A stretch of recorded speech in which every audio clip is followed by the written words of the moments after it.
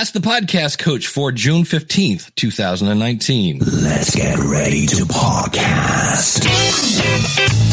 And we're back. Hey, welcome aboard. There's that music. That means it's Saturday morning. It's time for Ask the Podcast Coach, where you get your questions answered live. I'm your host, Dave Jackson, from the schoolofpodcasting.com. And joining me right over there, the one and only live from the Gallup Studios today, is the one and only Jim Cullison from theaverageguy.tv. Jim, how's it going, buddy? Greetings, Dave. Happy Saturday morning to you. Yeah, a garbage truck hit a power line this morning in our neighborhood. It was so loud it woke my wife up, and of course she had to wake me up. I was sleeping pretty sound, and I would have been okay. Even with the power off, I would have been okay, but wiped out our power and our internet. We got power back about 8. So I thought, oh, cool. I'll be good for Ask the Podcast Coach. And no internet. And so maybe they're restringing it. You know, that's, again, when you're doing a live show, that's some of the things you have to think about. So I was like, okay, I guess I need to shower and go into work and do it from the Gallup Studios. So it's good to have a backup. Not everybody has a backup studio. But it's good to have a backup studio. Yeah. Well, we were talking before we hit record. I had a thing, of course, working at Libsyn. I need the internet. So when the internet went out at my apartment, I went to the library, and then the library lost electricity. And I'm like, apparently I'm just not going to do any support tickets today. But, well, Jim, it's been 2 weeks now? We're off last week. I was hiking around Utah Podcast Summit, by the way. Yeah. Really cool event. Good. It was at Salt Lake City Community College. Just an awesome modern room facility kind of thing. They did try one thing. So first things first, great organization, great time, but they did try one thing new. Have you ever done like the escape room thing? Oh yeah, that's real popular right now. Okay. Yeah. Well, it was kind of it was similar to an escape room, but they had a bunch of, and I'm only going to call them, and I mean this with the utmost respect, thespians. They had actors. And I mean, these guys were all in. And there was some sort of storyline going on with they're all dressed up in like Old West stuff because it's West, and you had to solve why she was in jail and blah, blah, blah. And the whole thing was in between sessions, you can talk to these people and figure out the mystery, except in between sessions, we wanted to network with each other. And I just went, and they all kind of at the end went, yeah, we know that didn't work. We won't be bringing that back. But meanwhile, you were talking, how'd your gig go? Where the big old audience you're going to be talking in front of? Yeah, pretty great. It was last Wednesday, a week ago Wednesday, I think it was. And so 400, or at least a room that fit 400. We were pretty close, maybe 375, something like that. Live audience again. I'd done this 2 years ago at the Clifton Strength Summit. This was the 2019 version of it. And this time the audience was, I was surrounded by the audience last time. This time the audience was close and more traditional setup, kind of right in front of you. I had a co-host with me. The last time was pretty staged. This time was kind of more off the cuff, more like a real podcast. So we had 4 interviews that we did, 2 internal to Gallup, 2 external coaches that we had. We just called them up on the stage. I had the crowd kind of practice cheering in advance, which they were just dying to get like loud. So we had them practice that in advance, and I told them, okay, in this spot in the podcast, I want you to cheer. And once they started, Dave, I couldn't get them to stop, which was funny. We got about a 15-second track. Exactly. I was like, okay, now you're being sarcastic. Like, just settle down. And so my video guy here at Gallup cut that 15 seconds out and sent it to me. He's like, if you're ever having a bad day, just listen to this. Right. It's just so it's pretty spectacular. Hour and 15 minutes, maybe. We didn't go forever. There's a tendency to, once it's good, just to kind of keep going. Yeah. We normally go an hour, so it didn't go over too long. But a pretty amazing experience to have 400 of your, and this was after the summit. So people had to kind of stay to come to this. It was kind of officially a part of it, but it was pretty much after everything was over. So, I think they signed me on for next year again. So I think we'll do it again, same spot. And it's pretty great to get, it's pretty great to get out in front of your audience and do this kind of thing live. And the setup was not all that much different than what we do. We had a table, 3 microphones. We were coming through the sound system. Sound system was routed out through a USB port into to a computer so we could get the sound. Video came through. In fact, I have I have the device here. We took it's this. I didn't plan this, by the way. It's just sitting here. We have this little StarTech video converter. So it's USB 3 in, and then you've got various inputs here that you could do. Most people would use HDMI here. You've got DVI, and then this is, I forget what they call this. Yeah. And you would use this one today. No, you would use this one today, HDMI. But like $150 maybe for this thing. And it takes any HDMI camera and makes it USB so you can bring it in through Hangouts, which is pretty cool. USB cable. Worked like a charm. Super easy to set up. And it's the first time we've really done it that way. And so audio is coming in on a mixer. Video is coming in HDMI. We put it to YouTube like you would a Hangout, and we broadcast it live like we normally would. So it worked out pretty well. Nice. Now, when you're doing that, because, we're kind of used to doing a podcast to tens of people, what are your feelings before you go on stage? Yeah, well, it's different. It's definitely different. Your heart rate's up a little bit, but, we spent some time, we did a little pre-show. So maybe 15 minutes of kind of talking to the audience before we got going. So you kind of get comfortable. I would have hated to do that cold, where you're just like, ladies and gentlemen, and then you come up and you're cold. The pre-show definitely helped us kind of settle down. But again, a round table, I was on one side, my host was on the other. We put guests in the middle, one camera shot. I think next year we're going to try for 2. We're going to go big. We're going to go big with two camera angles. Had a producer in the back helping kind of just manage everything, from a technology standpoint. So yeah, it worked out well. Yeah. I was laughing as they're introducing me to come up on the stage in Utah. I only what could be, you have back spasms. Yeah. Right. Yeah. I had and I'm not making this up, a butt spasm.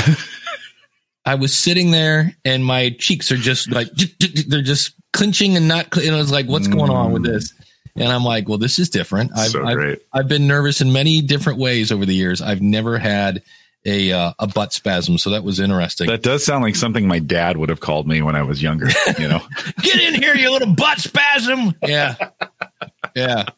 Hey, if you want to join us, you can hop on into the conversation. Just go to askthepodcastcoach.com/join. If you're by any chance listening on Spreaker, we are at askthepodcastcoach.com/live. Just so you know, on Spreaker, we do not check the chat. So keep that in mind if you're asking questions over there going, nobody's answering the question, because we're at askthepodcastcoach.com/live. And Jim, are you ready for, I'm going to call a shot here. Okay, do it. All right. You know how every now and then, about every so many years, you get somebody that says podcasting is dead. I don't know if we're going to have a podcasting is dead, but I think we're going to see a bunch of people stop podcasting. I went out this morning to the Facebook groups that I always do to kind of find different questions. And a lot of them are like, hey, I've been doing this podcast for 6 months, a year, or whatever, and I'm ready to monetize. Like, hey, I've made it. I haven't quit. And it's interesting because people are like, well, how do I monetize my podcast? So I do the same thing. Best thing is sell your own product. Second best thing is affiliates.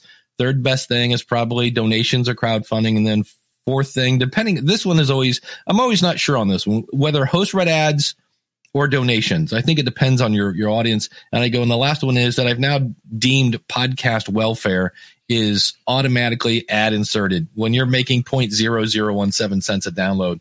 But I just wonder if we're going to see that, because it just seems like everybody's like, hey, I did my thing and now it's time to make the money. And I'm like, not really sure if, I don't know. It just seems like, and this is where the money comes. And I'm like, well, it doesn't come automatically. Right. Yeah. Well, and Dave, that's a really great list. Have you published that somewhere? Have you written that up? And I have not. You should. That's a really good list. The way you kind of laid that out, and people will debate, if it should be higher or lower, whatever. Yeah. Okay. But that's a pretty good way of thinking through, I think, the different options to say, okay. And, I'd love to see podcasters spend about a month just doing each, just to kind of see where things turn out. I mean, it's really, really easy, I think, to measure your engagement on Patreon right off the bat. So open a Patreon account, set up some a $1, a $3, and a $5 plan, and just get your audience engaging with you. We hear this in the Facebook group all the time. Like, I never hear from my audience. And you're like, well, maybe you're not trying. Like you need to, more than just, I want to hear from you, give them a reason to engage. This week, 3 weeks ago on Home Gadget Geeks, I mentioned cigars. I mentioned them. I've kind of gotten into them and probably talk about them more than I actually smoke them. It's one of those kinds of things where you kind of obsess more. Anyways, within 2 weeks, I have 2 listeners say, "Hey, what's your mailing address? I want you to try these cigars for me." Oh, nice. Well, okay. So that's pretty cool, but that is a mark of engagement, right? That's kind of like for somebody to contact me and say, "Hey, I'm interested. Can I just send you $20 worth of cigars?" I think to me, one, it's great, but 2, it's a mark of engagement. Ron, he's in our chat room all the time. He was on Home Gadget Geeks last Thursday talking about 3D printers, and he printed these little badges for me. I never asked Ron to do that. I didn't say, "Hey, Ron, would you make some badges?" He's a listener, and he's just like, "Oh yeah, this is what I do, and I'm going to combine my talents with what you're doing." And I think we're going to actually make those badges a Patreon subscription level. For like $3, I'll ship you the badge. They're super light, so it's kind of easy. Right. But I think that Patreon step of getting your listeners to engage in what you're doing before you start going after paid sponsors or even affiliate in some cases, give them some easy ways to interact with you. Get a feel for just how many people are out there and how active they are. I don't know. Does that make sense? Oh, absolutely. And that's what I said to the one person, because they, first of all, they said, "I'm getting 1,000 downloads per month." And I said, okay, not that they're crap, but that's not really the metric people are using, because 60 to 70% of my downloads in a month are not from episodes in the month, because they find my stuff, they download old episodes. So it looks like I'm doing, like I looked, I was getting 32,000 downloads for the School of Podcasting in a month, but I'm only getting somewhere between 2,000 and 3,000 downloads per episode. So wait a minute, how am I getting, best ever 12,000 downloads, but it shows 30,000? Because the other 28,000 are from my back catalog. There's things that weren't released in that month. And I said, there are so many other ways to measure your podcast than just downloads. And you just said it. You know what I mean? Somebody said, "Hey, I want to send you cigars." That to me is like, that's cool. That's like, that took some effort though, by the way. Yeah. One of them, a set of them came from Mexico or Belize. They were down south and they bought them in a gift store and brought them in and it took effort. To me, that's a huge mark of engagement. Yeah, absolutely. Yeah. And that is one of the things that Jonathan Oakes, who did a great presentation at Podcast Movement, I want to say 2017, did a thing on Patreon, and he said, "When do you start a Patreon?" And his philosophy was, when somebody asks you to start one. He goes, if they're not, because it was funny. Well, it's not funny, especially not funny to them. I forgot Blueberry launched a Patreon, I guess, to like, I don't know, it's Angelo's Coffee Fund or whatever, because, the guy that writes PowerPress. And I was like, oh, okay, sure, why not? I'll give those, I use PowerPress on a couple sites. Let's throw them a bone, because it's a free plugin, right? I'm not using their hosting. Might as well throw them a bone for their plugin. And I went over and I was like, I wonder how many patrons they have. And it turns out I am 50% of their they have 2 people. Maybe they didn't. So that's it. They've advertised it very well. They've mentioned it once, and I was like, so that's one of those things where you've got, if you're going to do something like that, you have to, it's not a case of just set it up and then people are going to find it. You have to make sure you keep that in front of people. So it's such a good way of giving your audience a reason, and I think we underestimate the power of how much our audience wants to engage with us once they've found us. I think we think listening is the end, the end goal, get them to download it.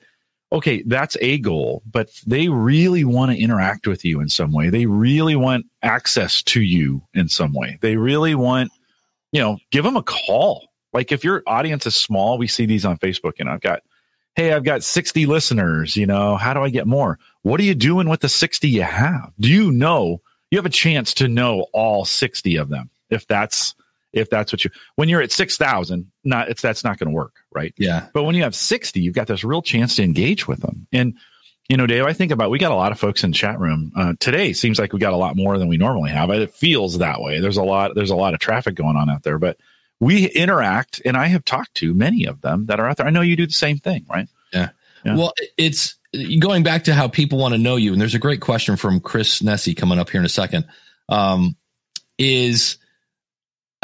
course, I'm a musician, but if you think about it, I know that Jeff Pilson is the bass player of Dokken, and at one point he played for Randy Hansen, who's a Jimi Hendrix impersonator in Los Angeles.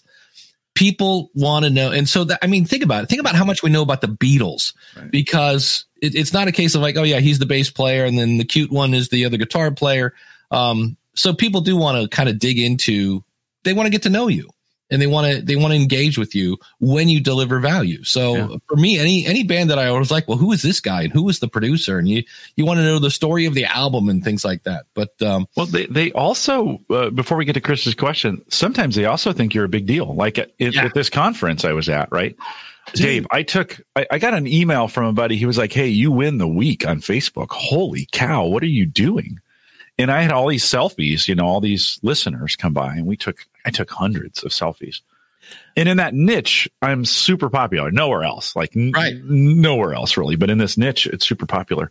And you're a big deal to them. Let them be, or you need to, I think, be in a place where they can express that appreciation, right? You show up at a conference in Utah. I'm sure you got people knew you there, right? Oh, it was, and this was the first time that I felt like a quote keynote speaker. Ooh. Like I got picked up at the airport. They're like, they bought me like I didn't buy any food while I was there. They're like, no, you're here. What do you want to do? Yes. And, and I was like, wow, I feel like, it's like, that was kind of cool. Yeah. They treat their keynotes very nicely. I should have brought it over. They gave me a little like trophy thing that just said, Utah Podcast Summit keynote speaker, Dave Jackson. I was like, well, there you go. That's cool. Well, and Dave, I think, and you did really well at this. I kind of watched you on Facebook interact with this group, but when you get in a situation like that and someone's making a big deal out of you, don't squash it. Don't be, oh no. I mean, don't be a douche either, but don't squash it. Don't, enjoy it. They want to do that with you, right? In marriage counseling, this is known as acknowledging the feelings. Yeah. So you don't go, no, that's silly. I just put one pant on one leg at a time. But like you said, don't the other one go, yes, you can now kiss my ring. No, we're not going to go that route either. So, but no, I had one guy say, he goes, I wasn't going to come to this until I heard you were coming. And I thought I'd take a meeting. And I was like, I'm glad you're here. So, well, and then be available, right? I think this is the key thing. If you're going to be a keynote, make yourself available before, after, meet with people, talk to them, be around. You're going to sacrifice time, but that's your audience, right? Well, that's what I'm there for. And somebody said, well, I said, I just put me wherever I can meet the most people. Right. And so they had a thing called the Hall. This is where I wish I had reverb, the Hall of Experts. And I just sat there and answered questions for a while. I had a bunch of people around the table, and it was kind of like Ask the Podcast Coach without Jim. It was kind of sad that way, but maybe next time. Yeah, we can do a dual keynote. That would be a good idea. You and me, dual keynote. Yeah, that'd be cool. That would be fun. So we ready to jump on Chris's question? Yeah, let's do it. All right. He says a lot of podcasters in my niche, which is ed tech, take extended breaks and are concerned with staying relevant while on break. So his question then is, how do you stay relevant if you're not creating content? That's a really good question. I see, because here's the thing. If you're taking a break from creating content, like publishing, see, I don't know. Repurpose. I think repurposing some of those things. So taking what you've done before, I guess that's creating content. I guess if you're taking a break, you're not spending time repurposing your content. So maybe I'll use the example of Mike Rowe. Mike Rowe, I forget the name of his show. That's the Way I Heard It or something like that. He's on a hiatus now because he wrote a book and he couldn't write a book and put out episodes. So he said, I'm taking a break. But what's he doing while he's taking a break? He's actually creating content. So he's not publishing it yet. He must have a bunch in the can. Because see, that's especially in education. I mean, that's my wheelhouse. And to me, anytime I had a day off, or I wasn't teaching, I was learning software. Because if I wasn't continuing to educate myself, I was going backwards. I was, because there's just another new software title or something else that's coming out that somebody's going to need taught on. So, not creating content. I think there's things you can be doing and it's not podcasting, and you can still be, interacting with your listeners or with your audience or whatever. I don't think because you skip a couple weeks of, I listen to these guys. It's an entertainment podcast. They do digital entertainment, so media centers and some of those kinds of things. And they'll take from time to time, they'll take a week or two off. They don't announce it. They don't even really apologize for it. They just come back. And like, I have enough things to listen to that I don't really think, oh, I wonder where those guys are. Like, I haven't seen, I mean, I don't ever have that thought. It just shows back up in my player. So I think sometimes we spend too much time obsessing or thinking about, oh, I wasn't there this week. And yeah, your numbers will dip a bit. And your monthly numbers will be less if you have 3 instead of 4 podcasts. It's going to happen, guys. It's the math. Yeah. Like, it just happens. Get over it and keep going. Yeah. Liquid, by the way, if you need, I told her, I said, you should make a business out of this. You want to talk about a good tour guide in Utah. First of all, how do you see? I got to be careful because this is part of the School of Podcasting. I'm going to talk about my trip to Utah. So I don't want to talk too much. Don't give it away. Although you can. It's okay. She was like she like surprised herself. She's like, I don't think I've ever done this whole park in one day.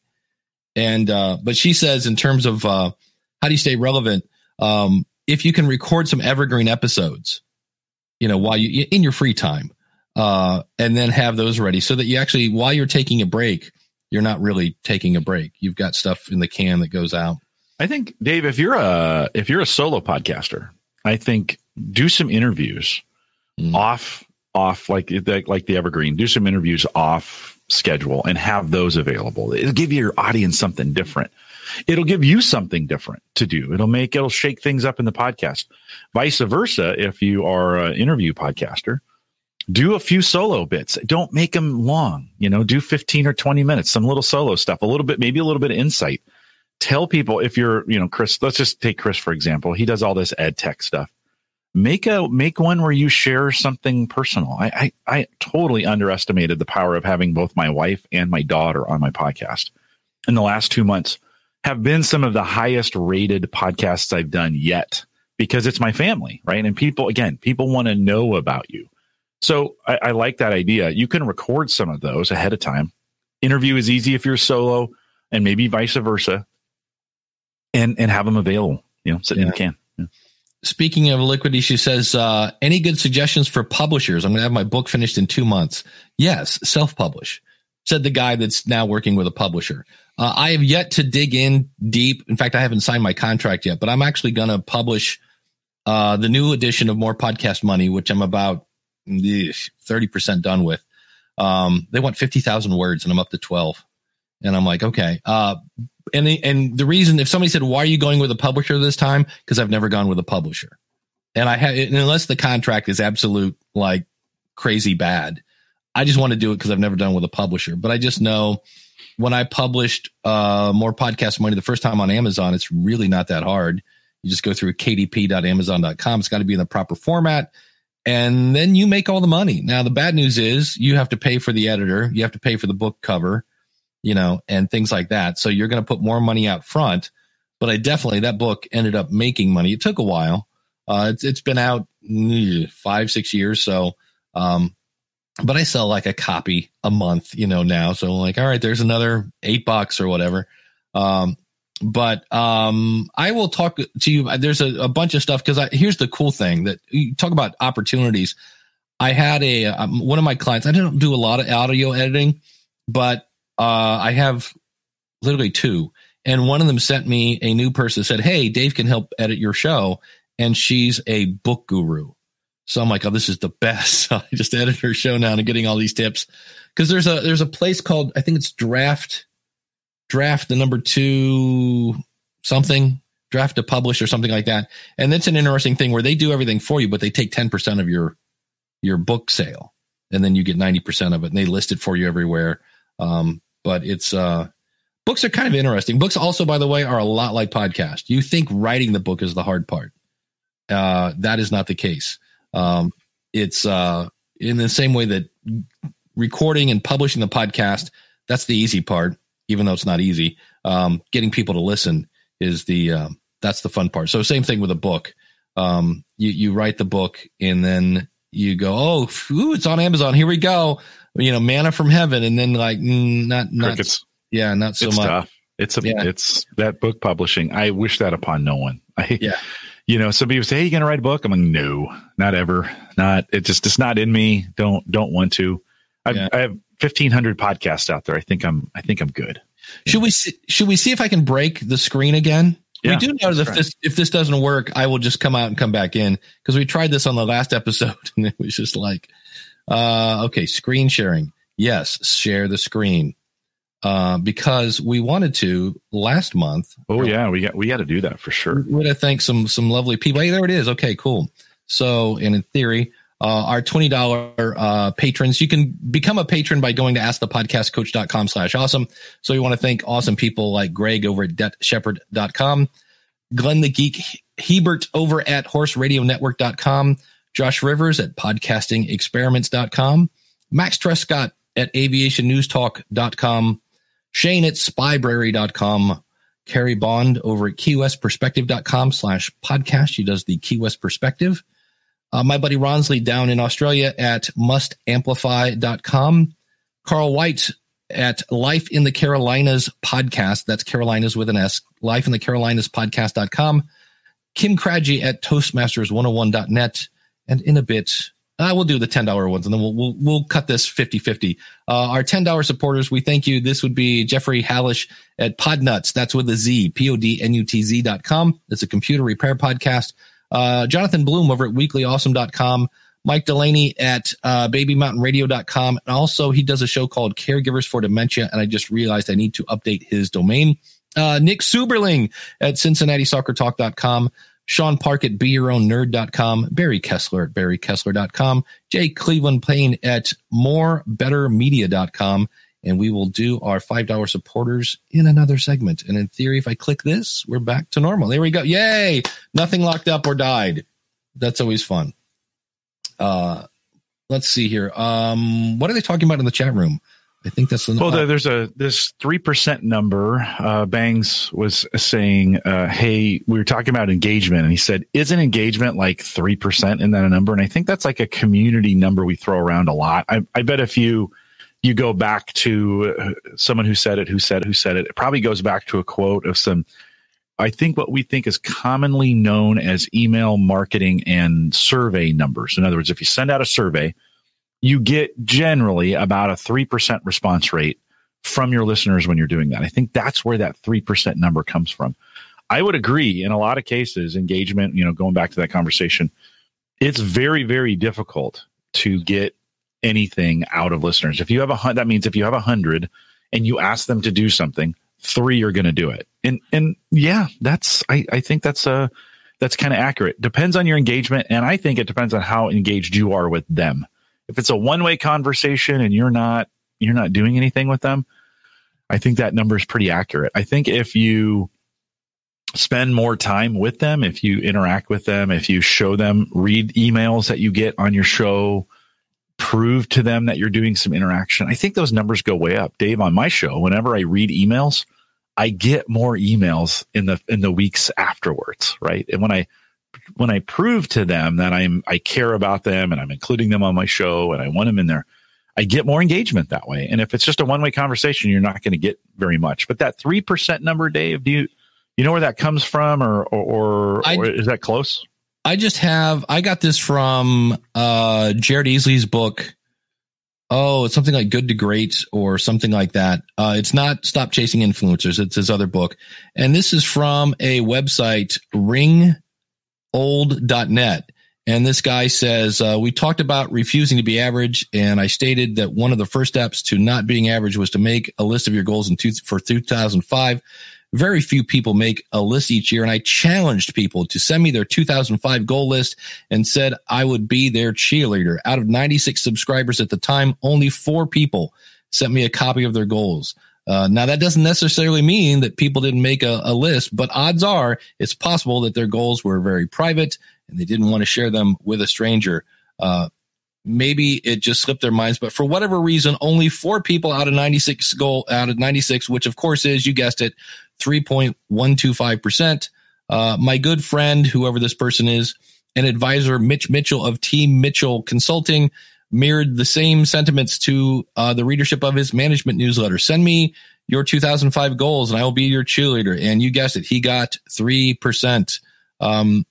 Out of 100 people who go to a seminar to learn, would you care to guess what percent that research shows will actually do something that they use with that information? You guessed it, 3%. And he just goes through a list of a whole bunch of things that like 3%. There's a thing on, I'm somehow going to put this into the school of podcasting. It's just depressing.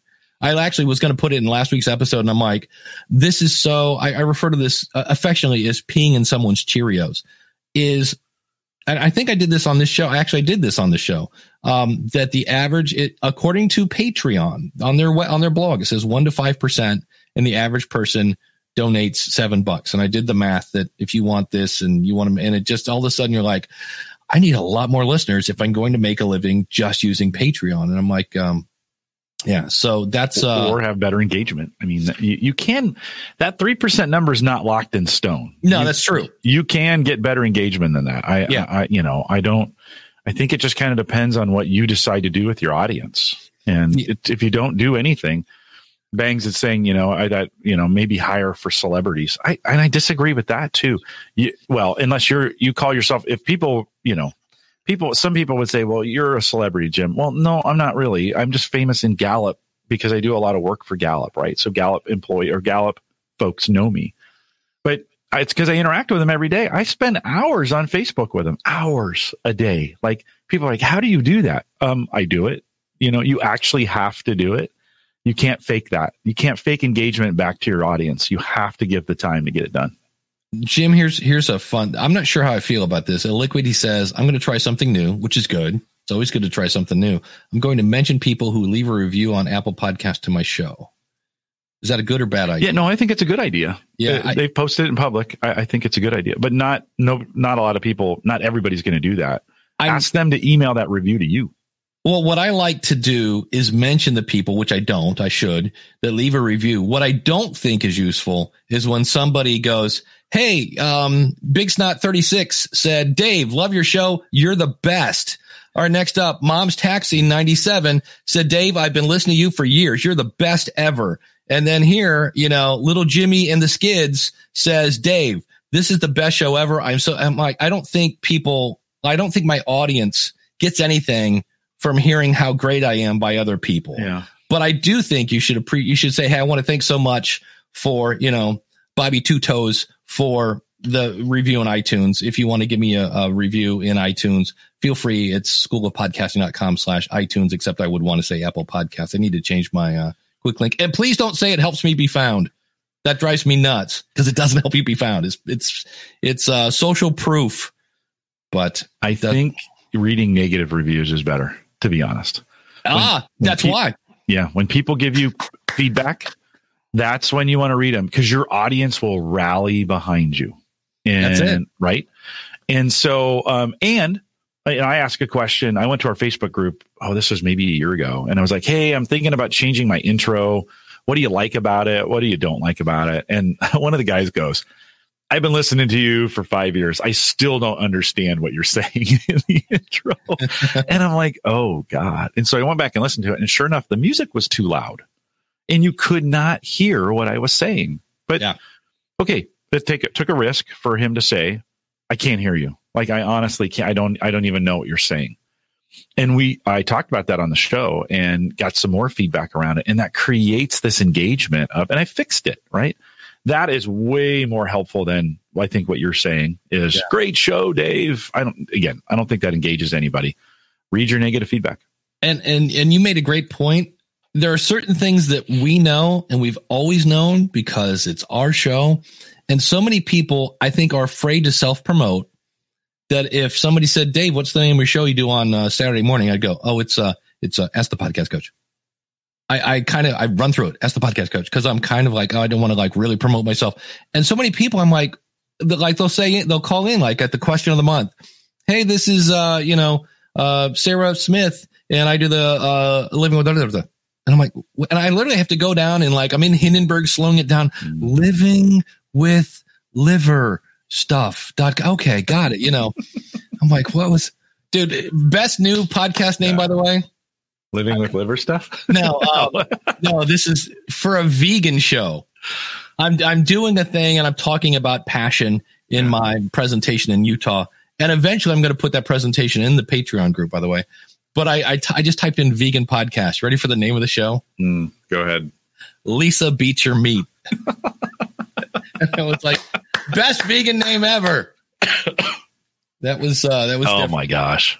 So it's good stuff. That's good stuff. Yeah. Well, there's some counterintuitive pieces on that, getting that feedback. And I've had, I've got negative feedback in Reddit, and we got a piece of negative feedback years ago. This had probably been 7 years ago about congratulatory backslapping, right? In other words, we had done a 100 episode where we are so good, and the guy could have been a gal, wrote in and said, like, there's an hour of my life I'm never going to get back. and they went on, it was just on and all this congratulatory backslapping. What happened to the content? And we read that, and we still read that. And that is still a reminder to me sometimes, like, okay, celebrate a little bit, but you're here to give value and content. Move on. Celebrate. It's good. The audience wants that, but you can't overdo it. Well, that statement, our listeners still quote back to us sometimes too. And it kind of creates a little rallying point, so don't underestimate the power of negative feedback in what you're doing. Yeah, it was, it's funny you bring up the V word, value. I was sitting at the back of the room watching a panel on monetization in Seattle, and they would say things like, well, you can do the da, da, da, da, da. And I would just go, if you deliver value, and you can do the such and such. And I'd go, I'm like, please somebody say, if you're like, we're all assuming. And it was funny. I looked like I was, Kreskin, for all of us that remember Kreskin, the psychic.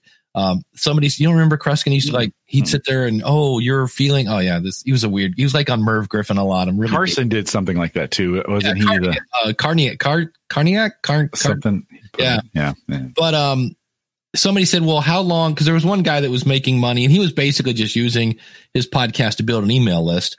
Shocking, the money's in the list. Let's use the podcast to build a list. And somebody said, how long did it take you to really start, making some income with that? And I'm in the back room. I just went 3 years. And he goes, around 3 years. And I'm like, there you go. There's that magic number again. I hear it all the time. Man, if it's 3 years, I should be rich by now, because I'm coming up on 9. Yeah. And so it's 3 years of 3 years of 3 years. But yeah, no, right on. I think you got to kind of make that work. Yeah. So it was a good time though. The other thing I thought was hilarious. First of all, Chris Holyfield and his wife Chrissy they were trying to call her Christina, and she's like, I feel like I'm in trouble now all the time because people are using her full name. But he was on the monetization panel, and he goes, one of the things that really changed his mind about monetizing his podcast, everybody's favorite thing, he had a baby. And I'm like, yeah, that will change your mind on that real quick. Mm-hmm. All right. This one, I got to share a link with you. And I just went, it's from our good friends at Simplecast. And I have friends over there at Simplecast, but they're asking a question. Is there a gender pay gap? Is there a pay gap in podcasting? And my first reaction, and I'm probably going to get in trouble with this, because if they're saying that men are making more money than women, I just said, hey, if there's a guy and a girl and they have the same exact audience size and the same exact audience, and the guy's getting paid more than the female, that needs to be fixed. I'm definitely on board with that. I said, but let's not forget, who were the first guys into the podcasting pool? Old white dudes. So if an old white dude has been doing a podcast for 7 years and you start a podcast and you're a female podcaster and you've been doing it for 2, there's a really good chance the guy with 5 years, head start on you is going to make money. But I went over and took that survey. It was really interesting. Yes, Karnak the Magnificent. Yes. Thank you. Back to the person. But I was like, really? There's so many other, I guess maybe because I'm a middle-aged white dude, when I see things about pay gaps, I'm like, is this what we're going to talk about when it comes to podcasting? And there was some people that were like putting gifs of people rolling their eyes like, but again, those are probably dudes. Well, this is a tough issue. And, my day job is recruiting. So we talk about this. We talk about this all the time. And I just heard a stat and hadn't really thought of it this way. The gender gap in America, I can kind of speak to that. I can't speak to it around the world, but maybe in America. there's some thoughts and feelings that we definitely, men in the United States make more than women on average, kind of on the industry. That's kind of a definite truth there. Yeah. At least as the numbers say. I'm not debating that at all for the record. Interestingly, one of the reasons people believe that to be true is a lot of times based on some cultural pressures. Women don't feel like they can negotiate as hard, or they're willing to take less in roles that men might negotiate a little bit harder. And I think sometimes too, and ladies, I think you have by the way, I think you have the advantage in podcasting, not the disadvantage. Really, besides this show, nobody wants to hear two old white dudes talking, like for the most part, right? But I think when we get the ladies on podcasts, it's way more engaging. I think the engagement numbers would be higher. I think in some cases they can be more interesting and come at it from a different angle, right? We need that gender diversity, just like we need race diversity in podcasting to make this work. We definitely need that gender diversity because, Dave, there's topics you and I, we just can't talk about because we don't know. We've never done them. We haven't experienced them, right? Those kinds of things we can't do. We need that diversity. So I want to say, ladies, if you feel like you can't ask for more, stop doing that. You're worth a ton. Yeah. And I like to say maybe more, but we're all worth a lot. So let's just put it that way. Just don't hold back from that. And then two, I think, no, we need that. We need and it's getting a lot better, but we need your gender diversity in podcasting. So we definitely need that. And if you're a woman of color, please come into the space. But I was actually laughing last night because I'm supposed to be at WordCamp Kent. I actually was like, I'm going to do Ask the Podcast Coach because I'm not speaking till tomorrow. But I was laughing because I hung out with Liquidity for 2 days. And, the sky at night is just awesome. Mm. And so we're having some interesting, some kind of deep dive conversations about childhood, what shapes you as a person and blah, blah, blah. I go to the WordCamp thing and I'm surrounded by a bunch of dudes. And I'm not making this up. We talked about sports, the weather, and I think that was it. What's wrong with and a little bit about what we were talking about. Now granted, I just met these people. I've known Liquidity for years, but I was just kind of like, yep, this is a dude talk. Okay. Oh, we're going to switch from baseball to football. All right, let's go. Woohoo. It was kind of funny though. Yeah. Well, ladies, be empowered, get out there and do it. Don't be afraid. I think podcasting can be the great equalizer in a lot of ways because I don't know if there's a lot of those same things that we see in corporate America. There's a saying that's been going around, right? There's more CEOs named John than there are women who are CEOs here in the United States. Like, wow. You start thinking like, oh, right. Well, that's not a problem. You just don't start appointing all of a sudden. You don't just start appointing women as CEOs. That's a pipeline that takes years to fix. We have been working on the STEM pipeline. The United States has a problem with tech jobs, and we're not training, and we're not getting our students trained early enough and in enough STEM roles. Well, that's not a problem you fix in college. Like, it's too late by the time we get there. That's a problem you got to fix in elementary school. We got to get more students, more opportunities. We need to get more ladies, more leadership opportunities so that they're there when those CEO selection things come along.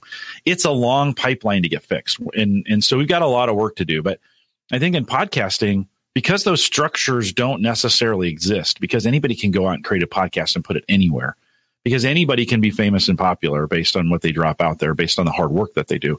I think it's a little more of an even playing field. So I'd encourage the ladies to get out there and get it done. Help us out. Yeah. I remember the good old days of, the very first, like the first 3 years of podcast events where it was a just giant sausage party.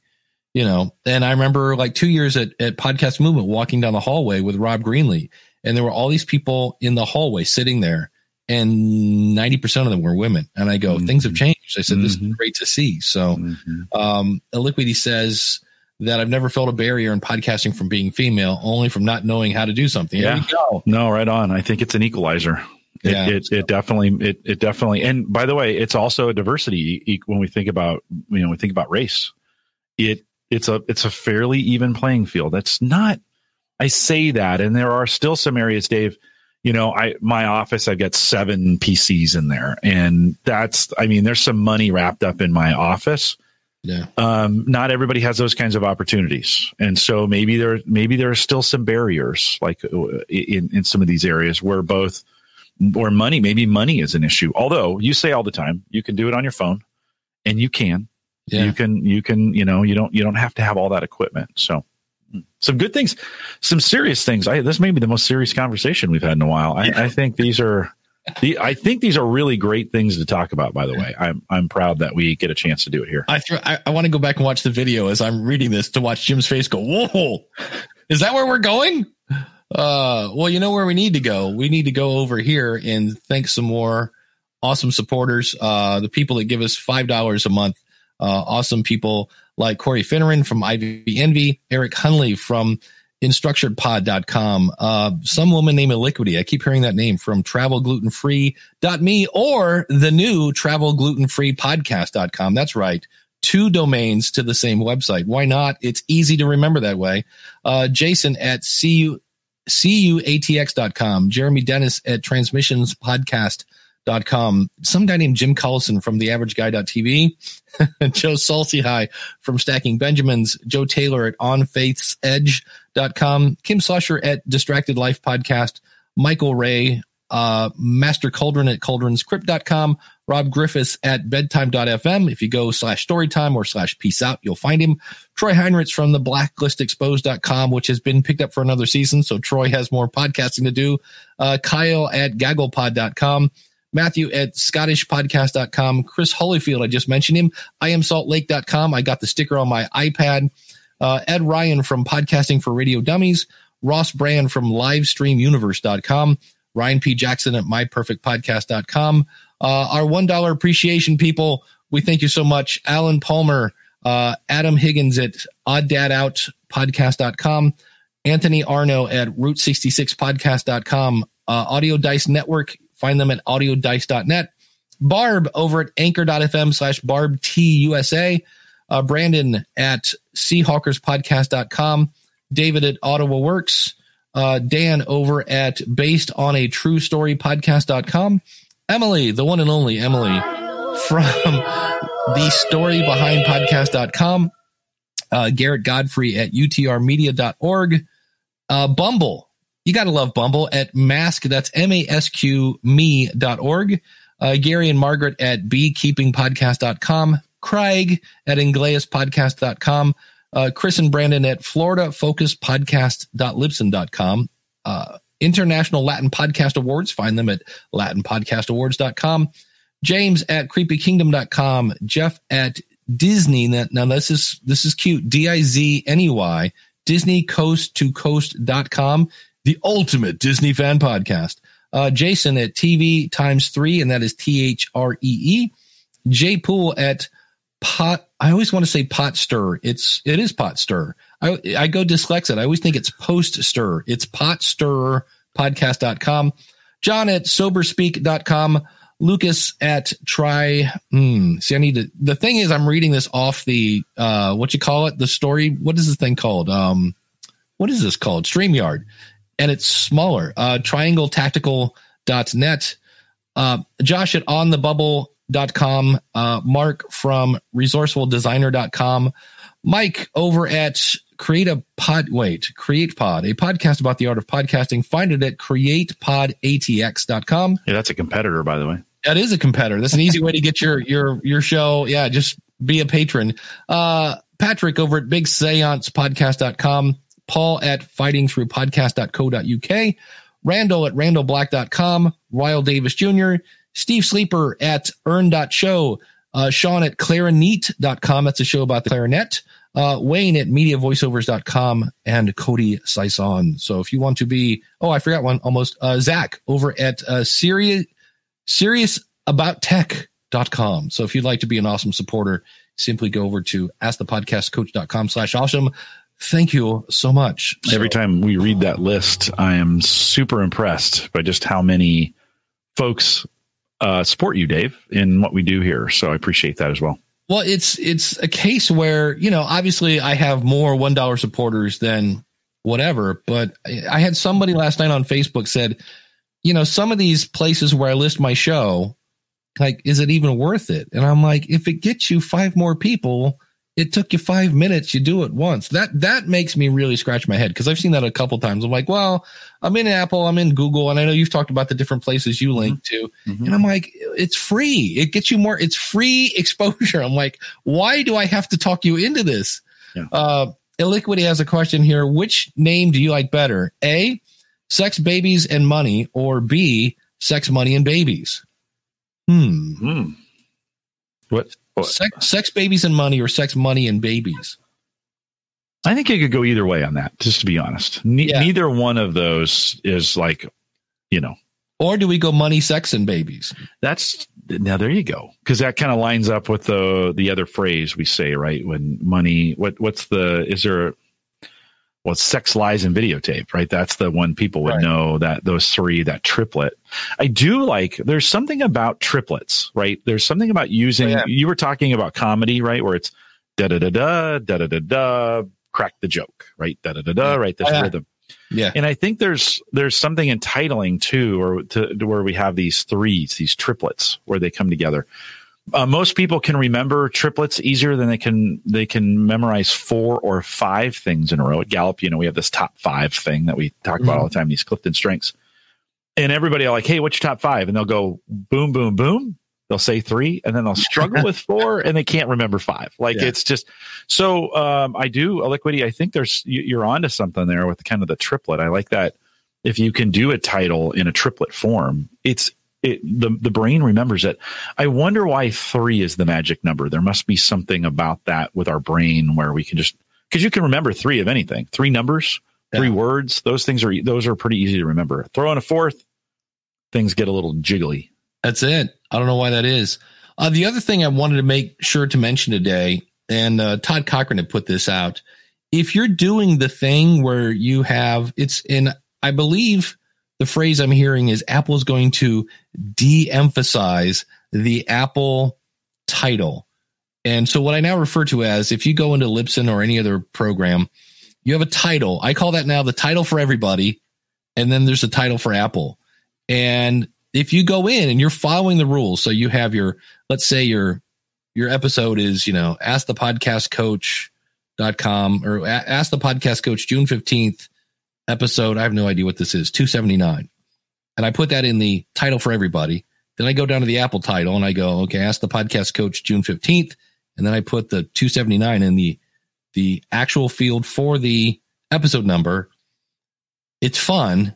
Apple loves to confuse people. If you go to what I'm now calling the web-based version of Apple Podcast, it does not show your episode number.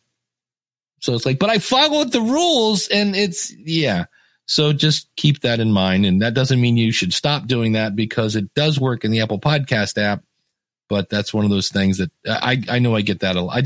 People really, the thing that's kind of fun, and I will put a link in the show notes here. James Cridlin did a great article on 19, I think it is, different apps and how they all display things slightly different, to where I always make sure my show notes, my episode notes look good in Apple Podcasts, because that's where the majority of the people are listening to my show. But if it's a case where I wanted to, do this or that, and I'm like, well, it's, whether it's Blueberry or Podbean or whoever, many times they give you nice, clean HTML, and then the app developers just go and just ruin it. So I know if you try to put an actual image in your show notes, not like in the artwork part for the feed, but an actual, like it's a website. I want to put a piece of artwork there. I know Overcast, you have to click a button to show the artwork. And some of them, like I think Apple Podcast just goes, not going to do it.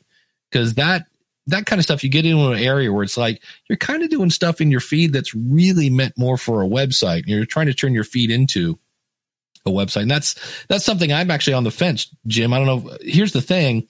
I want to have my show notes.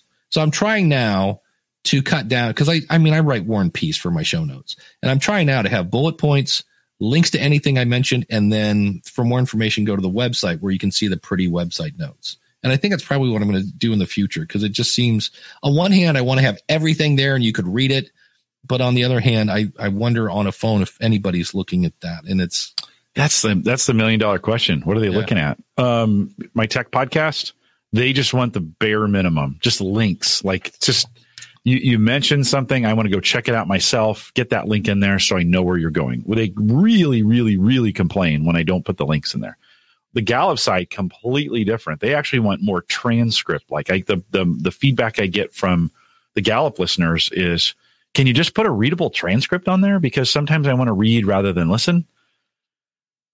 So two totally different audiences want two totally different things. I never get a link request on the Gallup side, and I never get a transcript request on the tech side. I think it depends on your audience and what they're looking for. Dave, I've gone to a completely stripped down for the tech show, a completely stripped down version just to make because the players are stripping out links and they're stripping out, they're stripping out everything. And you're kind of like, well, this is kind of worthless. I don't know how many people flip on their phones to start going to read things. That doesn't seem like that would be really convenient, but I think you'd be surprised at what people actually do. This is a great audience survey. This is where you should, hey, I'm doing some things. In fact, maybe I'll do that again for my tech side and say, what are you guys looking for in show notes? Do you even read them? And see what they say. I think maybe it's a good time for me to survey them again just to see if I'm doing the right thing. Yeah, because I always try to give a paragraph so people know what's in it so they can decide if they want to listen or not. Yeah. And then bullet points of what we cover. Again, that's kind of like the paragraph. And then links. So if I mention anything, because that's the thing that drives me nuts. If somebody mentions like, this is one of the best books I've ever read, and I go to their episode notes and I'm like, where's the link to the book? And then I've got to go back and go, what was the name of the book again? And I'm trying to find it. And then you quit and you don't do it. Because you had a hard time finding it. Yeah. Google is not a big fan of all the links, by the way, just the links. They want 600 to 1,000 words on a post to rank it. And so there's this pressure to put paragraphs of things on there, even though that's not always what people want. So there's you're fighting against those things. I think ultimately do what actually gets it done for you and get it out there. 99% of your listeners are going to listen to the podcast and never go to the show notes. They just don't. They don't do it they do not do it very often. Yeah. We did have another question here in Facebook that I found, and I just want to make a point on this. This is from Gregory Heller. He says, I'm looking for the best or low cost option for recording phone or Skype or other web conference interviews with solid voice quality and ideally a different track for each speaker. Really only 2 speakers. He says, I've used Zoom and the audio quality is totally dependent on the mic the other person is using. And I'd like to use my local recording of myself, making the production take far longer. So silencing myself on the Zoom recording, ideas. I'm not interested in hardware solutions at this time. Well, the reason I wanted to bring this up, he says, it seems the audio quality is totally dependent on the mic of the other person. And that's not going to be a platform solution. I mean, if somebody's using the built-in microphone of their laptop, switching from Skype to Squadcast isn't going to really do much for you. Now, Squadcast will give you a separate channel, and then you'll have the ability to try to run some post-processing on that. But I think that's the thing. For me, I totally take for granted that everybody I interview has a microphone because they're a podcaster. And as I talk to more people, I'm like, that really is the problem, is you're dealing with, like, I had a client this week and they're doing a show about women pharmacists. So talking about women in podcasting. And I said, okay, well, and she goes, no, you don't understand. The person's going to be doing this. We're doing phone. And I'm like, okay, phone is not my favorite choice. And they're like, but I'm going to be on a computer and this and that. And I was actually telling them, I'm like, really, the Rodecaster might be a great solution because it makes things so easy. Yes, it's expensive, but it is easy. And I said, because in the end, I said, if you can avoid the phone, you can. But that's. And then I started thinking, and this is where it's easy for the guy that deals with everybody that has a microphone to say. And I looked up, I'm like, well, this is a great question for about 10 minutes ago. It's easy for me to say, well, if somebody doesn't have at least something above the built-in laptop microphone, then they can't come on the show. And I'm like, That's easy for me to say because everybody I deal with has a microphone. I don't know. What do you? I'd rather have them on a phone than the laptop microphone. That is the world's worst. I want to my ears bleed when I hear that. When I hear somebody's camera mic, or even these C920s that are supposed to have good microphones, they're not very good because oftentimes the camera is pretty far away. So that's my least favorite. I'd rather if a phone is the only option, then let's get, especially if it's an iPhone or a newer Android, just get them on the phone. And if you can get a digital connection through something like Teams or Skype or Voxer, that's probably not one you would want to use. Any of those clients where you can make that connection and record it, I think you're in pretty good shape. Those, get them in a quiet place. That's probably the most important thing there, is to get them in a place that's quiet.